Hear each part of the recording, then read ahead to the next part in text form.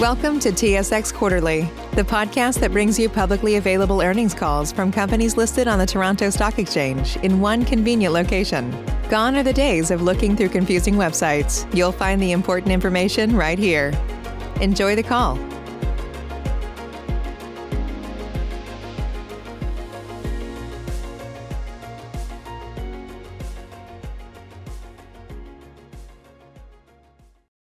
Greetings, and welcome to the Aurora Cannabis Inc. Fourth Quarter 2021 Results Conference Call. At this time, all participants are in a listen-only mode. A question and answer session will follow the formal presentation. If anyone should require operator assistance during the conference, please press star 0 on your telephone keypad. As a reminder, this conference is being recorded. I would now like to turn the conference over to your host, Ananth Krishnan, Vice President, Corporate Development and Investor Relations. Please go ahead. Thank you, John, and thank you all for joining us for Aurora Cannabis Fourth Quarter Fiscal 2021 Conference Call. This is being recorded today, Monday, September 27th, 2021. With me today are Aurora's CEO, Miguel Martin, and CFO, Glen Ibbott. After the close of markets today, Aurora issued a news release announcing our financial results for the fiscal fourth quarter and fiscal year 2021. The release and the accompanying financial statements and MD&A will be available on our website or on our SEDAR and EDGAR profiles. In addition, you can find a supplemental information deck on our IR website. Listeners are reminded that certain matters discussed in today's conference call could constitute forward-looking statements that are subject to the risks and uncertainties related to Aurora's future financial or business performance. Actual results could differ materially from those anticipated in these forward-looking statements. The risk factors that may affect results are detailed in Aurora's annual information form and other periodic filings and registration statements. These documents may be accessed via the SEDAR and EDGAR databases. Since we're conducting today's call from respective remote locations, we may experience technical issues. We thank you in advance for your patience. Following the prepared remarks by Miguel and Glen, we will conduct a question and answer session. We ask that analysts limit themselves to one question. For retail and institutional investors, we will review questions through the chat function of the webcast link. With that, I would like to turn the call over to Miguel. Please go ahead. Thank you, Ananth. We made significant strategic and financial progress during fiscal year 2021. In fact, as of fiscal Q4, I can safely say we're in the best shape the company has ever been in. While there's certainly more work to do, Aurora is on the right course to build shareholder value, particularly from these levels. Building value starts with profitability on an adjusted EBITDA basis. The entire team is focused on this effort, and additional facility closures we announced last week is another proof point to show that these actions are well underway. Building on that, let me speak to a few more data points that underscore our progress into 2021 and how that sets the table for value creation in 2022. First, Aurora is and remains the #1 Canadian LP in global medical cannabis revenue, with margins over 60%. This is nearly double what we see in the adult rec segment. For that reason, we will happily continue to allocate resources to the Canadian, European, or Israeli medical markets, where our regulatory expertise, science, testing, and compliance combine to create a portable and profitable model. The second lever we're pulling is expense reduction. As you know, we're on track to deliver another $60 million to $80 million in incremental cost savings, and it's important to note that these savings won't affect any planned growth initiatives. These additional savings will also clear our path to being adjusted EBITDA positive by the first half of our next fiscal year, even if revenue was to remain constant with our fiscal 2021 fourth quarter levels. That said, we do expect revenue growth in 2022. Another value creation data point that complements our P&L is the balance sheet. In a growing, dynamic, and fragmented market, our regulatory expertise and #1 position in Canadian medical are further advantage with a strong balance sheet. I'm pleased to say that we have vastly improved ours with approximately $400 million of cash as of Friday, no secured term debt, and access to $1 billion of capital under our shelf prospectus. We've also gotten better at managing our operating cash flow, reducing the need for incremental capital. We also expect to leverage our significant investments in R&D and monetize a world-leading science and innovation program. The foundation of this is what we believe to be the world's largest dedicated cannabis breeding and genetics facility located in Comox, British Columbia. And lastly, we've strengthened our executive team by bringing in 2 highly skilled individuals in the areas of operations and HR, Alex Miller and Lori Schick, respectively. With that as a backdrop, I want to remind our listeners that Aurora is comprised of 4 distinct yet complementary components. First, a number one ranked Canadian medical business by revenue in the largest federally regulated medical market in the world. Second is our international medical business, which ranks as the second largest Canadian LP by revenue. Net revenue from these two businesses increased 18% during fiscal 2021.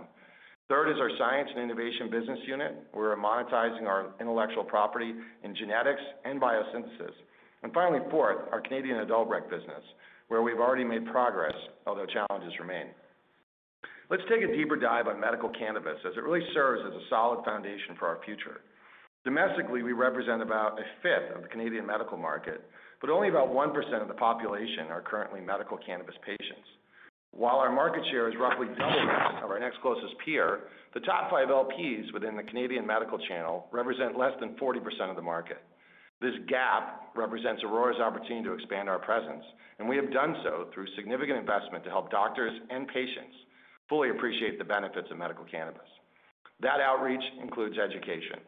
Aurora's investments in sophisticated technology, coupled with unparalleled professional counseling and guidance in navigating medical cannabis alternative treatments, have enabled us to provide an end-to-end patient experience for our growing clientele of recurring Canadian patients.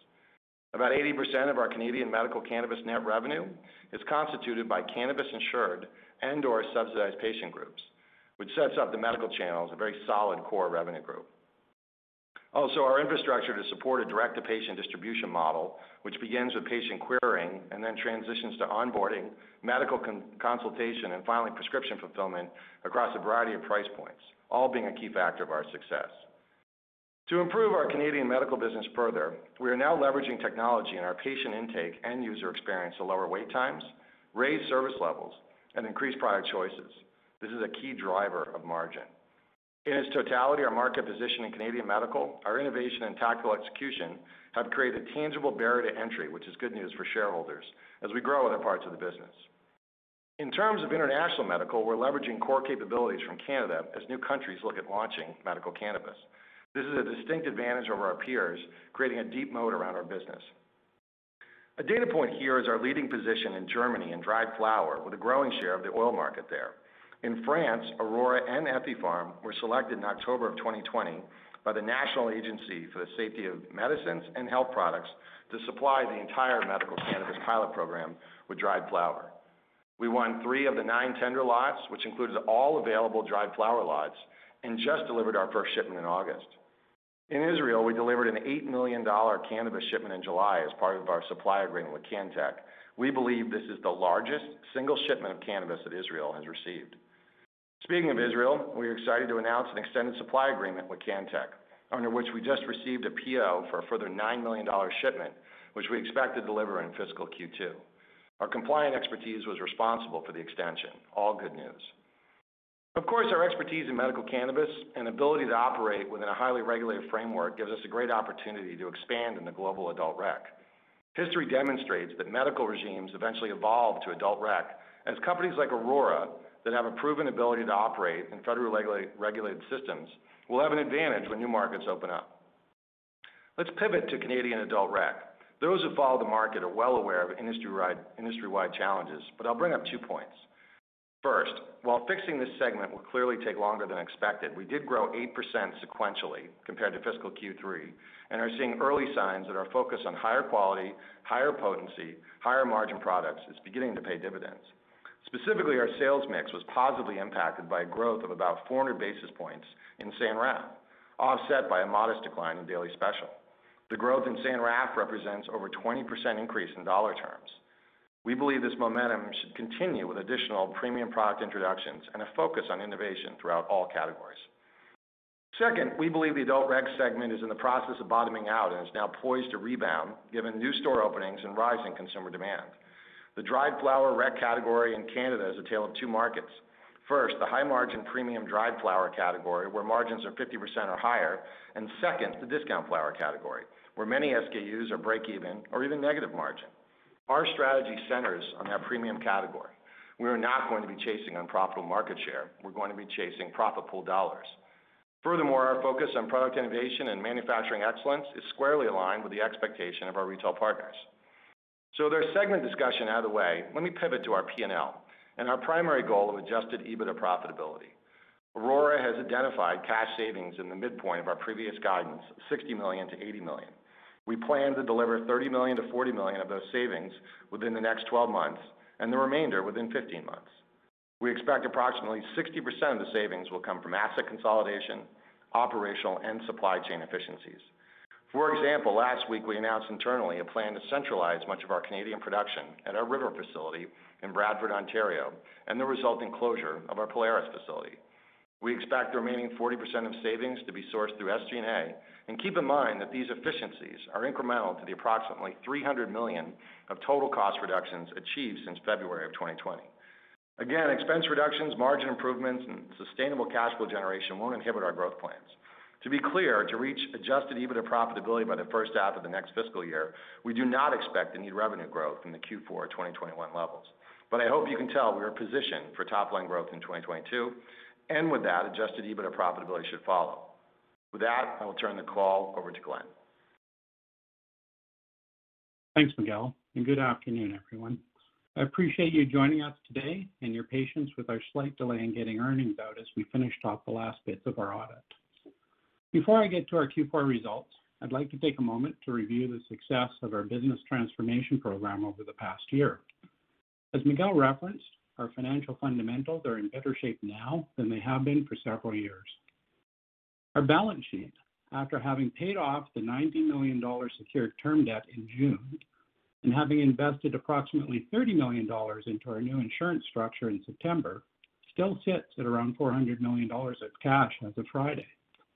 That is excellent, considering we started Q4 with $520 million and paid out $120 million in debt reduction and investment. And the debt and insurance actions will save us almost $35 million in annual cash flow. Our core medical businesses continue to deliver overall growth and enviable margins that generally sit at 60% or better, with the resultant gross profit dollars being an absolutely critical driver of our path to positive EBITDA. And of course, our SG&A and CapEx are a fraction of what they used to be, which is clearly good news for our investors. So now to Q4 results, which I believe demonstrated the importance of Aurora's diversified business in both consumer and medical markets across 12 countries. Overall, Q4 net cannabis revenue before provisions was $55.7 million. Our medical cannabis segment continues to excel, generating $35 million in sales and a gross margin of 68%. This represents about 63% of our Q4 revenue and almost 80% of our gross profit. Our consumer cannabis business delivered $20.2 million, excluding provisions, and a gross margin of 31%. So overall, Q4's gross margin was 54%, with just north of $30 million in gross profit. This makes Aurora one of the leading, if not the best, gross profit generators in the Canadian cannabis industry. SG&A remained well controlled, resulting in an improvement in adjusted EBITDA excluding restructuring. While still negative at $13.9 million, it is heading in the right direction. Now a bit more detail on each of our business segments. Our Canadian medical revenue was $26.4 million in Q4, essentially flat quarter over quarter, despite the impact of competition from continued store openings in the consumer market. Our Canadian medical patients can be segmented into two groups, those with cost reimbursement coverage and those without the reimbursement program. Our success is really driven by our high-value insured patient groups, whose reimbursement makes them recurring buyers. And this is why we have made patient groups with reimbursement coverage a high-focus priority in our medical business. That said, we may see some migration of price-sensitive, non-reimbursement patients from the medical channel to the adult rec channel as that market continues to develop over time. Our international medical revenue was $8.6 million, down slightly quarter over quarter, but up 88% versus a year ago. In Q4, this business delivered a 72% margin, beating our mid-60s expectations. This exceptional result was driven mainly by country mix. Our Q4 international margin also benefited from the transfer of almost all of our European supply to our Nordic facility in Denmark. And while there were no sales to Israel in Q4, as Miguel noted, we did deliver approximately $8 million of medical cannabis to Israel in early July and have a further $9 million shipment planned for next month. CDS Analytics estimates the market size of about $3.2 billion by 2025 for just Germany, Poland, UK, France, and Israel. With that context, it is clear why international medical is worthy of our focus and investment, and why our leadership internationally is an important driver of long-term shareholder value. Our Q4 consumer revenue of about $20 million, including provisions, was an increase of 8% compared to Q3. We are seeing signs of Aurora's shift to the higher margin core and premium segments that will underpin our future success in this market. As Miguel noted, Q4 saw a step forward for our San Rafael 71 brand, and this contributed to an increase in our average net selling price per gram of dried cannabis. Now for SG&A, which includes R&D. It remains well controlled, coming in at $44.8 million in Q4, excluding restructuring, a 30% decrease compared to last year. Now, while we have made a lot of progress in driving down SG&A over the past 12 months, as Miguel stated earlier, we are implementing further measures to take out costs that should get us well below a $40 million quarterly run rate by the time we exit the fiscal year. So pulling all of this together, we generated an adjusted EBITDA loss in Q4 2021 of $13.9 million, excluding restructuring one-time costs. This represents about an $18 million improvement year over year and a $2.6 million improvement from the prior quarter. To help investors think about our path to EBITDA profitability, I'll provide some thoughts on how the cost reduction plans that Miguel described will flow through the P&L. Approximately 60% of cash savings are expected to be realized in cost of goods as inventory is drawn down. This should occur over several quarters as our lower production cost structure shows up in finished goods. We expect the remaining 40% of cash savings to show up in SG&A. These savings will be seen as they are executed, beginning with Q2 of this fiscal year. I noted earlier that we are financially stronger today than we have been for several years, particularly with respect to our materially improved balance sheet and financial firepower. We started Q4 with $520 million of cash. During the quarter, we paid out our term debt facility using almost $90 million to do so. This frees us from restricted debt covenants and results in principal and interest savings of approximately $6 million per quarter, which moves us further towards positive free cash flow in the coming quarters. Despite paying off our term debt, we still ended the quarter with $440 million of cash. Additionally, we have the $1 billion US shelf prospectus, including the full amount of the US $300 million at the market facility still available. These are available as financial firepower as we prepare for strategic and creative opportunities.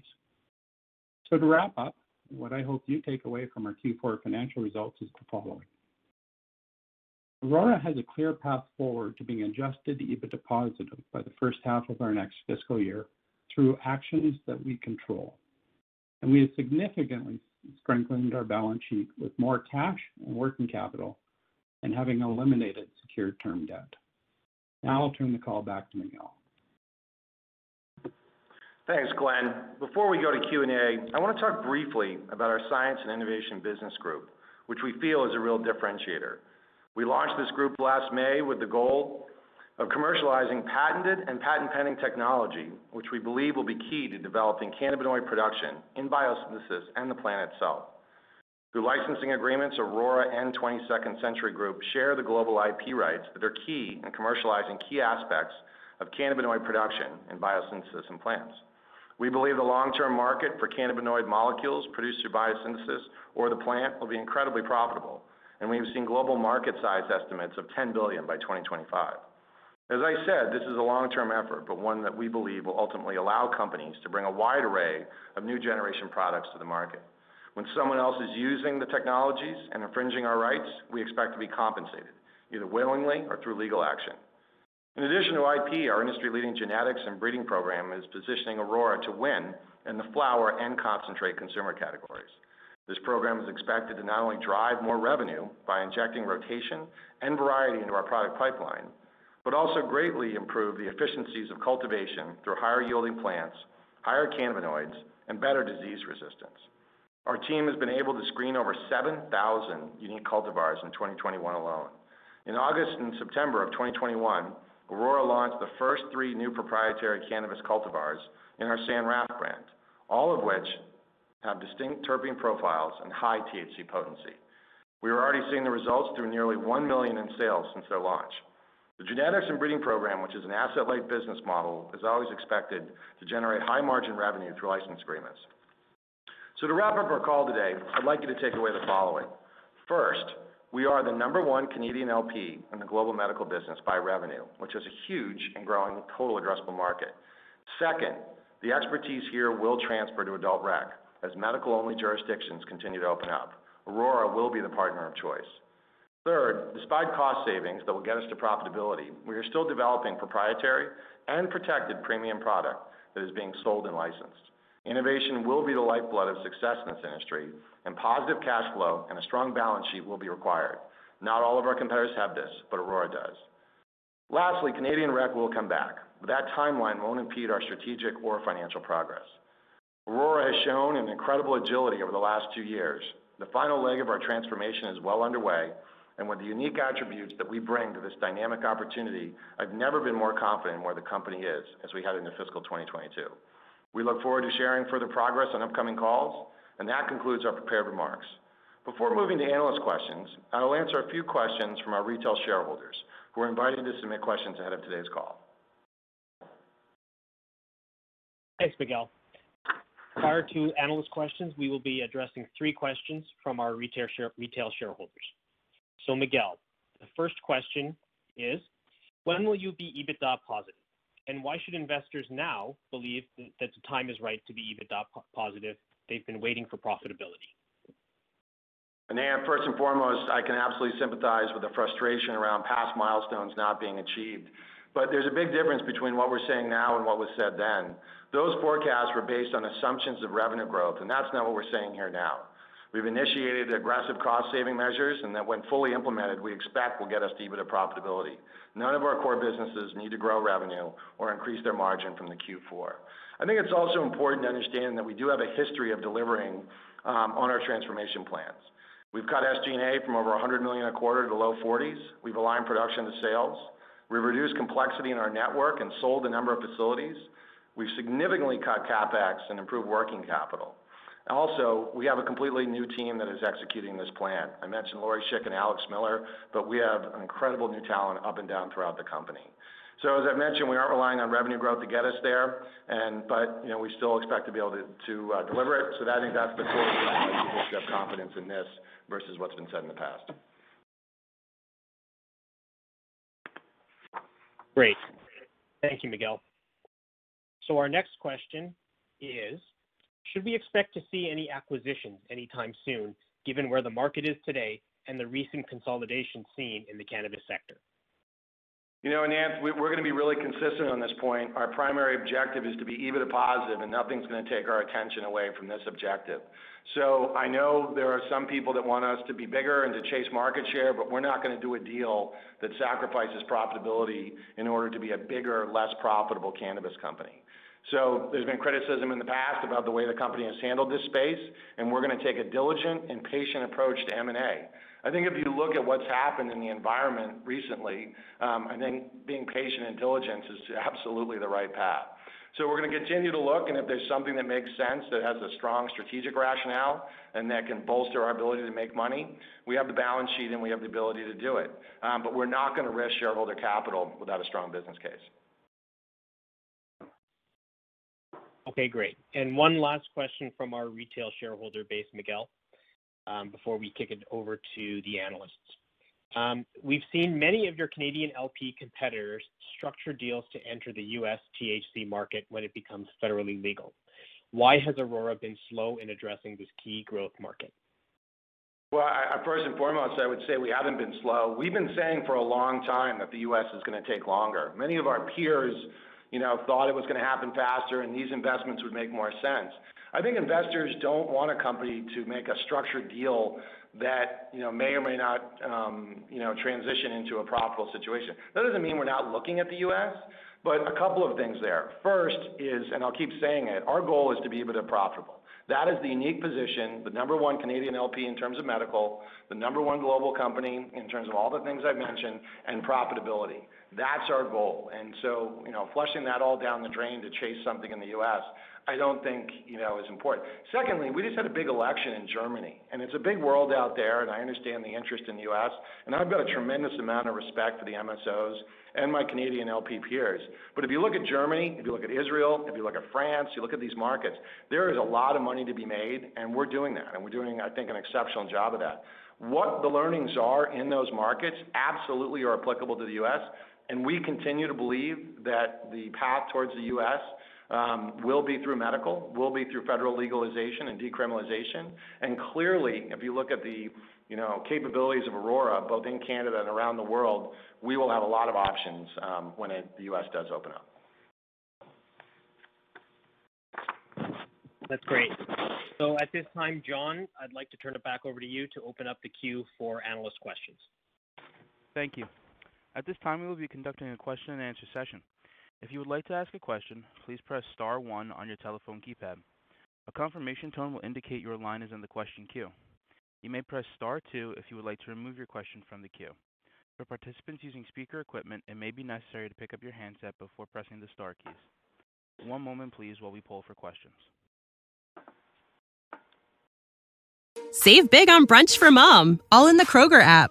Get 16-ounce packs of flavorful Angus 90% lean ground sirloin for $4.99 each with a digital coupon. Then buy 2, get 2 free on 12 packs of delicious Coca-Cola, Pepsi, or 7-Up, all with your card. Shop these deals at your local Kroger, less than 5 miles away. Or tap the screen now to download the Kroger app to save big today. Kroger, fresh for everyone. Prices and product availability subject to change. Restrictions apply. See site for details.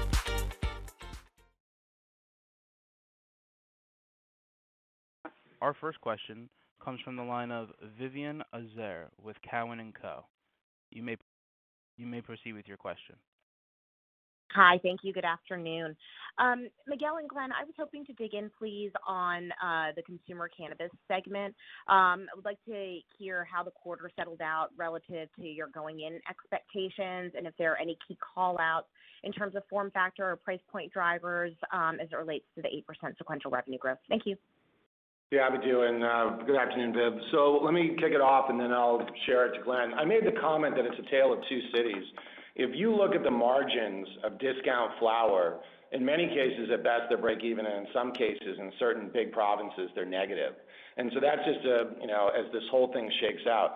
Chasing that and chasing overall market share at the cost of profitability really is not our strategy. That's not to say it may not, benefit others. Where we're going is the higher margin premium flower and the higher margin concentrates. That's a place where consistently we're seeing almost 2x margins. And if you look at that coupled with a rec business, because again, if you can use the same products in both rec and medical, there are efficiencies, and we've seen a big uptick in patients looking for premium products. I think there's a lot of value there. So it's going to take a bit longer, Viv, I think, in order for that discount flower business to shake out as people try to compete on price. And it will. I mean, there's no way that's sustainable long term. At that point, we've got some great brands and we've got some great capabilities, but at this juncture, we're going to focus on making money. Glenn? Yeah, thanks. We are starting to see, I mentioned in my remarks, and I know Miguel echoed this, we are starting to see some of the data that shows us that we are seeing that shift. For instance, our San Raf, even just during the summer has been picking up. I think in Quebec we picked up at least 1% or better market share. And I know it doesn't always show up in the data, like the headset data and things like that. Like Quebec, I don't think you get good info. But our average selling price in Quebec is 80% higher than Ontario because of the shift into San Raf, and we've always done well there. So we are seeing it. I think it'll take a little bit. You certainly didn't see it in Q4 as much in terms of the revenue, but there's a lot of stuff happening under the covers there. We see our core and premium brands picking up, and certainly the innovation that we launched during the summer and is coming up, we have strong expectations for. But to Miguel's point, we also see some revenue fall off as we exit unprofitable segments, and unprofitable, I mean at the gross profit level. So That's kind of what's happening there. But we're seeing the data, we're seeing some of the traction, but I think it'll be reflected in our financials over the next several quarters. Okay, sorry, and I know no follow-ups, but just to clarify, relative to your expectations, maybe just on the premium side, was the premium side of your business on consumer cannabis in line with expectations? Yeah, Viv, I'd take that. Listen, I'm never satisfied. Innovation accounts for, the vast majority of products. I mean, if you look at the data, and I know you know this better than anybody, the majority of products that sold in the last 30 to 60 days didn't exist more than 12 months ago. So our full year 22 innovation calendar includes 80 new SKUs versus 85 we put in the market. So would I like to see more progress, in San Raf and Whistler? Absolutely. Am I confident that we have the right plans in place and the right amount of infrastructure to meet what we need to do? I do. And so I think that's, a long-winded way to say we're pleased with where we're at, but we could always be hungrier to push faster. Of course. Thank you. Thank you.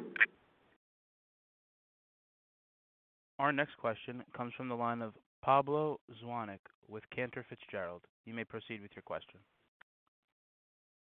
Good afternoon. This is Matthew Baker on behalf of Pablo. We have two questions today. So firstly, can you discuss which of your cultivation facilities are currently operational? And in the case of Aurora Sky, how many rooms are currently operational? Matthew, we've made the announcement post-rationalization that we're going to have. I'll talk about Sky in a second. We have Sky, we have Whistler, we have River, and we have Ridge, and then we have the Nordic facility in Europe. That is an incredibly strong, not only portfolio of manufacturing centers of excellence. Right now, as we've talked about, Sky is operating at about 25%, does a lot of good work.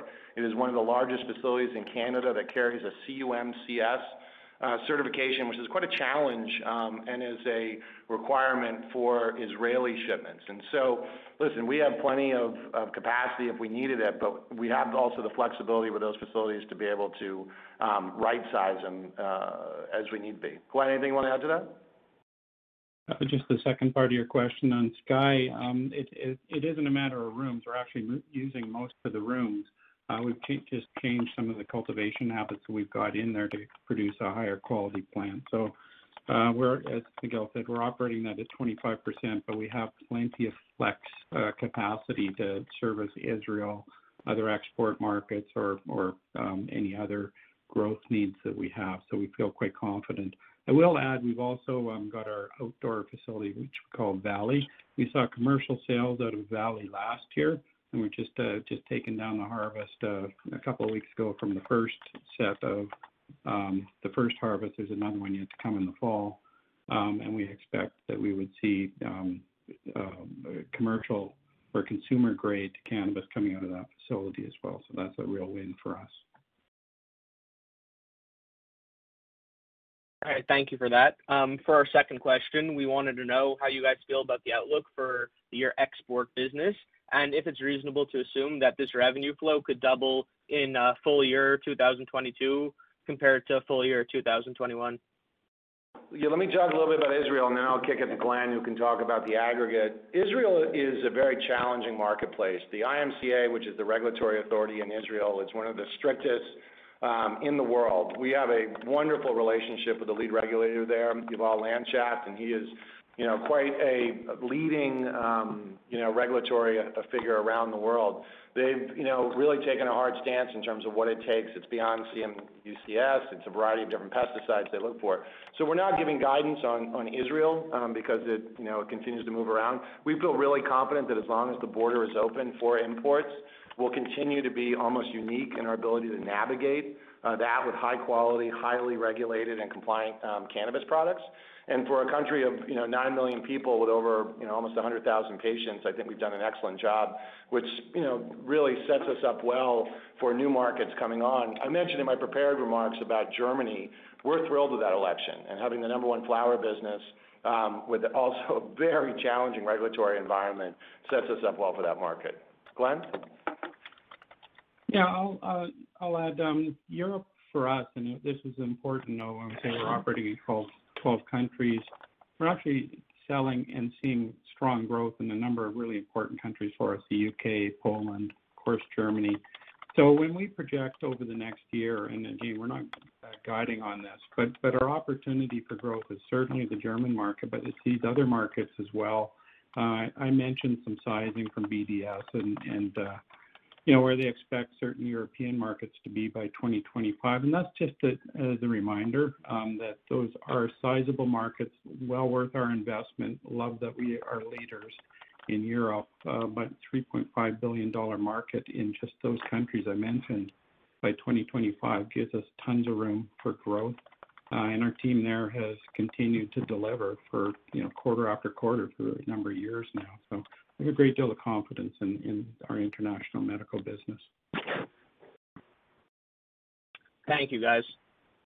Thank you.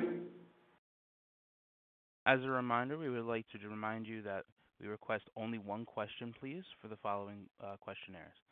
Our next question comes from Michael Lavery with Piper Sandler. You may proceed with your question. Thank you. Good afternoon. Good afternoon, Michael.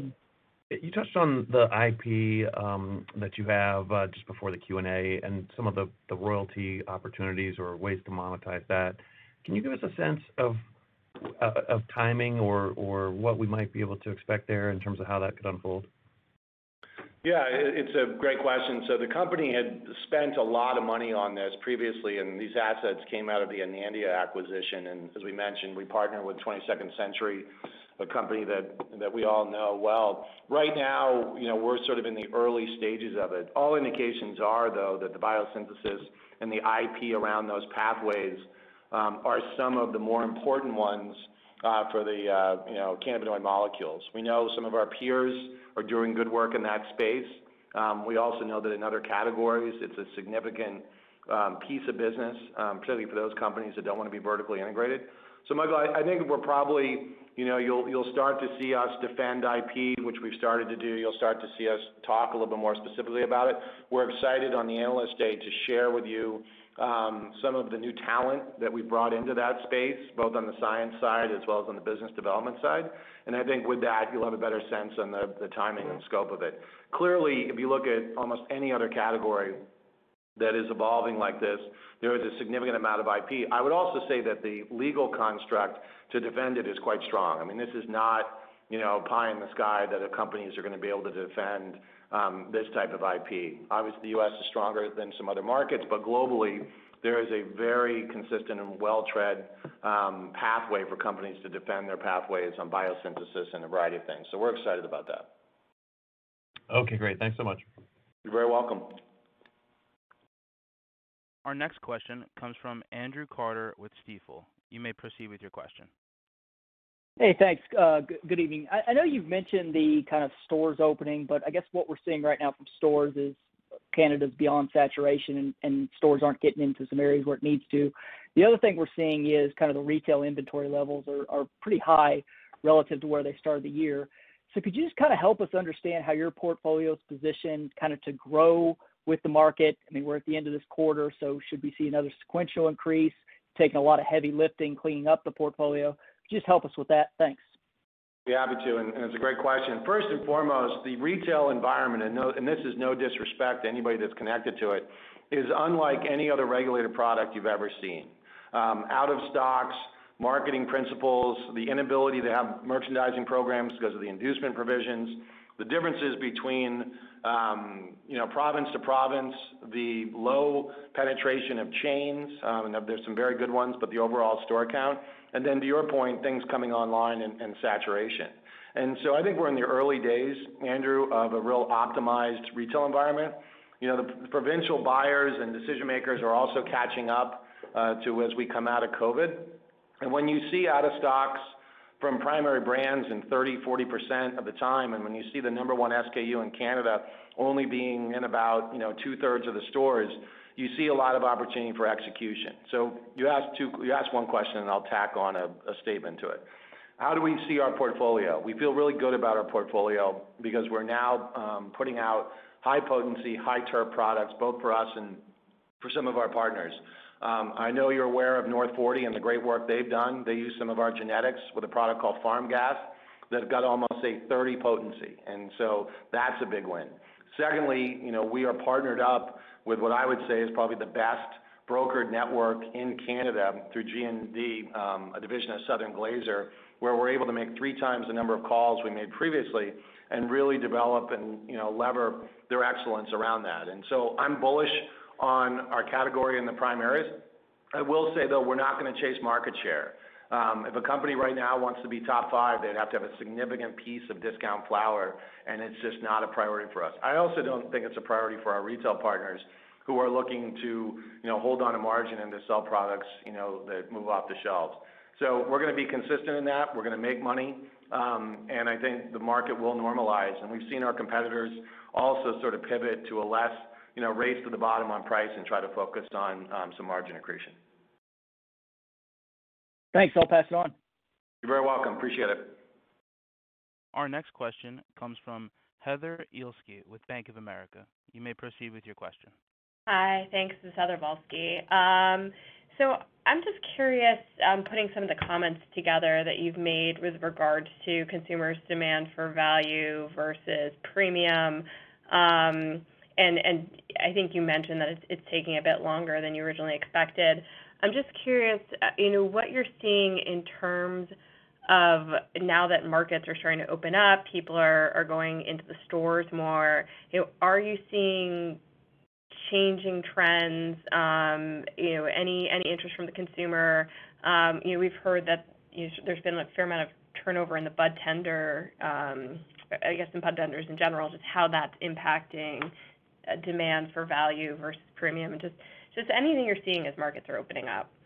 Sure, I'd be happy to, Heather. So I think it's a couple things. One is everybody, is trying to figure out what the new normal looks like. And the reality is, particularly on a 28-gram discount flower, it's a challenge to make money on that format. We also see, similar to what you see in Colorado and California, that over time, there is absolutely a strong group of consumers that will pay more for premium. This is not going to be the one regulated category where all that is sold is discount. And to steal a line from one of my peers, this isn't going to be like everyone just goes and buys moonshine in the alcohol business. Johnnie Walker, Tito's, there are value of brands. Is it taking a bit longer? Yeah. Now, you bring up a really interesting point about the bud tender. And I think to be fair about the environment, when you have an environment where there's massive out of stocks, when you have an environment where you can't have formalized merchandising programs, and you have a market where each of the manufacturers are trying to figure out exactly what is their specific approach, and with half the sales, 60% of sales being something that didn't exist a year ago, the bud tenders hold an incredibly powerful hold over the consumers and what they are. Many of the companies like us are starting to develop educational tools from a category standpoint, not just in a self-serving way. And I know the chains are also trying to, bring category management principles to it. So I think you're going to see an evolution of it, particularly as we get into concentrates and Gen 2 and Gen 3 products that take a little more explanation. And clearly, like I keep saying, this is not going to be the one geography in the world and the one category where there's not premium products sold for a premium margin. Great, thank you. You're very welcome, Heather. Our next question comes from John Zamparo with CIBC. You may proceed with your question. Thanks. Good afternoon. I wanted to follow up on a comment you'd made, Glen, really just trying to reconcile what we're seeing from data providers at the retail level with the commentary about San Raf improving and just a modest decline in daily special. And what have you seen in FQ1 to date that gives you the confidence that you are turning around in terms of the consumer market? Well, let me start, and then Miguel will add, I'm sure.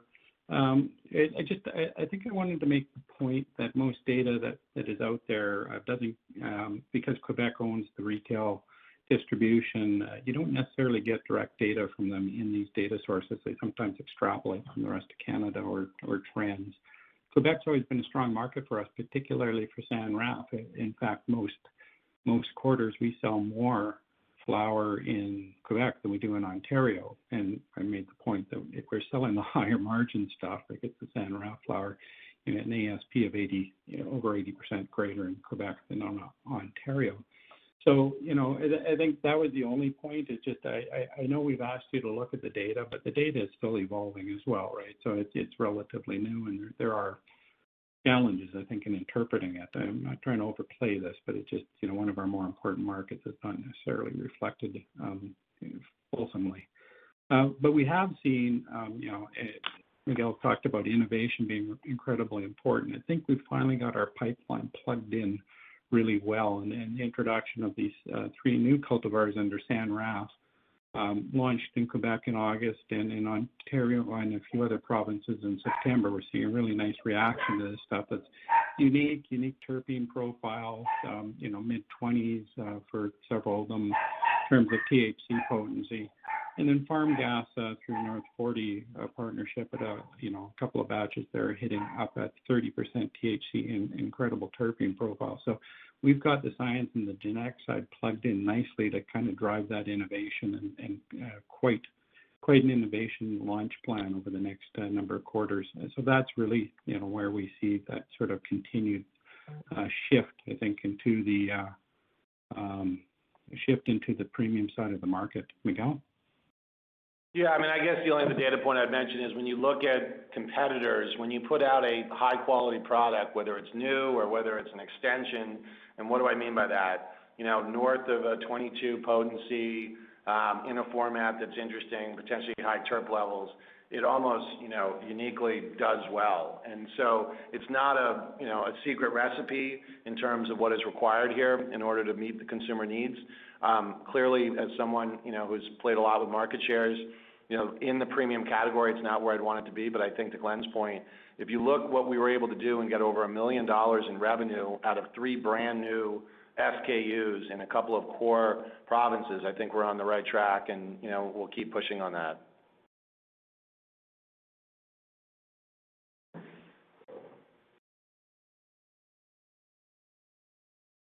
Thank you. Our next question comes from Frederico Gomez with ATB Capital Markets. You may proceed with your question. Hi, good afternoon, guys. Thanks for taking my question.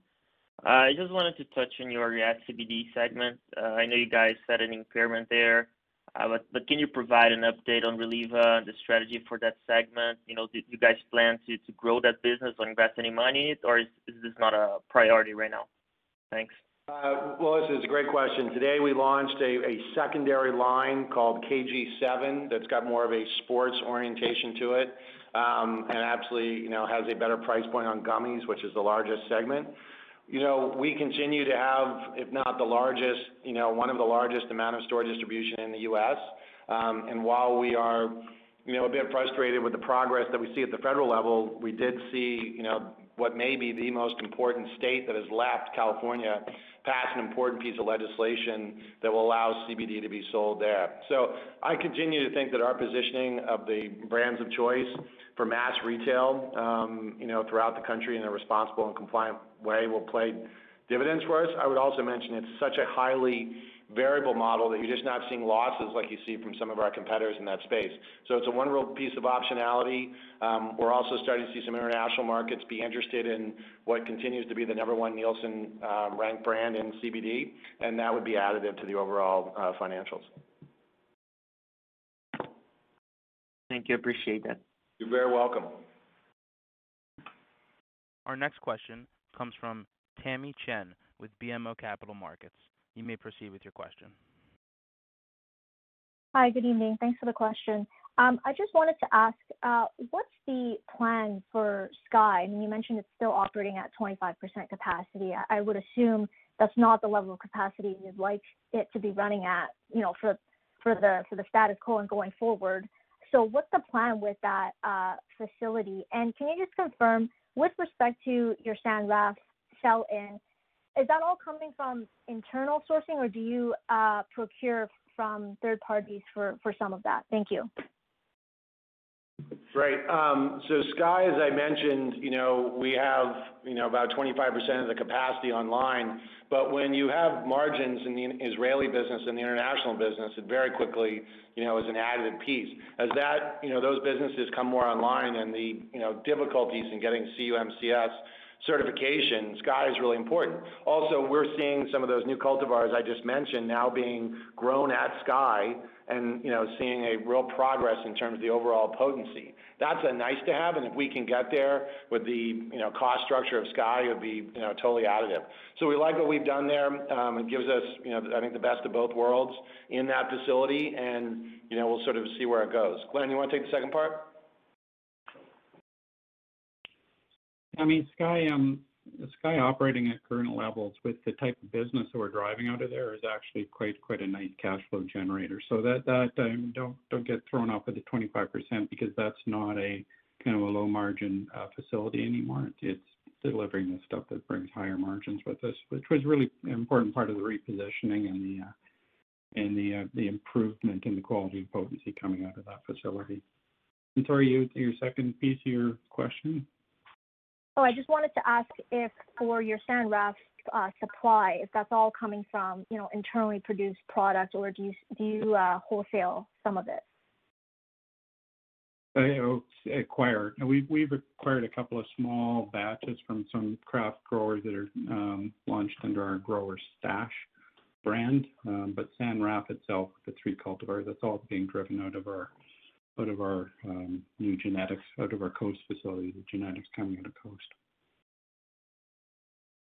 Thank you. Yep. Our next question comes from Doug Miehm with RBC Capital Markets. You may proceed with your question. Yeah, good afternoon. The question just has to do with the craft growers and what you see in the Canadian marketplace. We know that earlier in the year they did quite well. They were taking market share from the larger LPs, and I'm just wondering if you're seeing that as being sustained, or do you see yourselves and maybe some of the other larger competitors taking that share back from the craft growers? Yeah, Doug, it's a great question. Listen, I think there's always going to be a place in the super premium segment, albeit not a lot of volume, for a very craft regional grower, similar to what you might see in microbeer or see in the spirits business. I would, say that the large LPs and Aurora are really leading the way, have upped their game in terms of delivering what the consumer wants. I think you're going to start to see, like we saw with San Raf, that the advantages of a large LP, whether that's listings, whether that's retail execution, whether that's innovation, whether that's science, are going to come to bear. It's not, I keep going back to this, it's just not going to be the one category where the large LPs, the top 7 only represent 35-40% of the business. Might take a little bit longer than we all like, but there are inherent advantages that we all, and I think particularly Aurora has, that will allow us to grow profitable market share. Now, like I said, if someone wants to chase a bunch of discount flower and get 300, 400, 500 basis points and lose money, particularly on a 28 gram, they can have it. But I think, in that core, in that premium space, you're going to see companies like Aurora do very well, particularly as the consumers start to expect more and get more from those large LPs. Okay, thank you. You're very welcome. Our next question comes from Adam Buckham with Scotiabank. You may proceed with your question. Hey guys, thanks for taking my question. So I wanted to touch back on Israel. I guess I have 2 parts. The first one is, thinking about the 2 large sales that you've made, first in July and then I guess the upcoming one. Can you maybe talk to how much of this is the relieving of the bottleneck that's occurred there? And then secondly, are you able to comment on how many Canadian LPs are supplying Israel currently? Yeah, I don't think it's a bottleneck. I was out there in July. The reality is, you've got local Israeli companies that, are high quality, they're growing cannabis. As I mentioned, the IMCA, which I have a tremendous amount of respect for, and I had the pleasure of spending a lot of time with, expects that Israel is going to have some of the most, stringent regulatory requirements of any market in the world and be a leader in regulatory compliance. That's really hard. So, a lot of people would love to access Israel and the margins. I think in order to do that, first and foremost, you have to have excellence in regulatory compliance. Secondly, you have to have a really strong partner that can execute on the ground, and we're really pleased with our partnership with Cantek. And third, I think you have to make a commitment as a company long term. And we're, couldn't be happier with all of those things coming together. I would, I don't know all the different LPs that would try to get into Israel. I can imagine with that margin structure, everybody would love to be able to get into Israel, but CUMCS, all the pesticide testing, everything that I mentioned is not easy. And so it's been a handful of companies that have been able to navigate it. I might argue we've done it better than most, but we'll stay on it, and we're thrilled about it. Great, thanks. At this time, we have reached the end of the question and answer session, and I will now turn the call over to Ananth for any closing comments. Thanks very much, John, and thanks very much for everyone for joining the call. We look forward to coming back in November and reporting our Q1 fiscal 2022 financial results. Everyone else, please stay safe, and hope to speak to you soon. Thanks so much. This concludes today's conference. You may disconnect your lines at this time. Thank you for your participation, and have a great day. Why pay more for a separate CoQ10 supplement? Enjoy twice the benefits with SuperBeets Heart Chews Advanced from the #1 doctor, pharmacist, and cardiologist recommended beet brand for heart health support. The new SuperBeets Heart Chews Advanced by Human is now infused with CoQ10.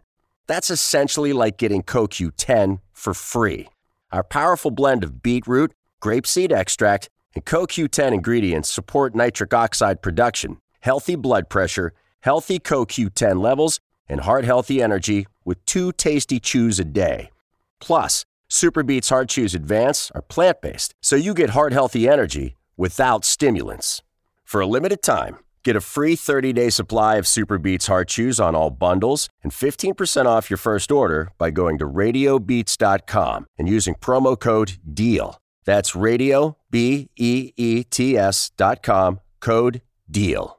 Save big on brunch for mom, all in the Kroger app.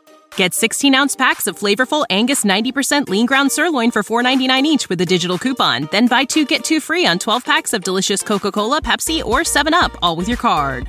Shop these deals at your local Kroger, less than 5 miles away. Or tap the screen now to download the Kroger app to save big today. Kroger, fresh for everyone. Prices and product availability subject to change. Restrictions apply. See site for details.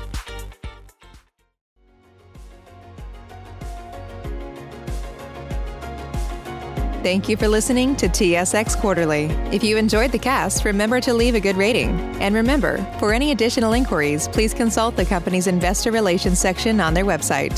See you next time.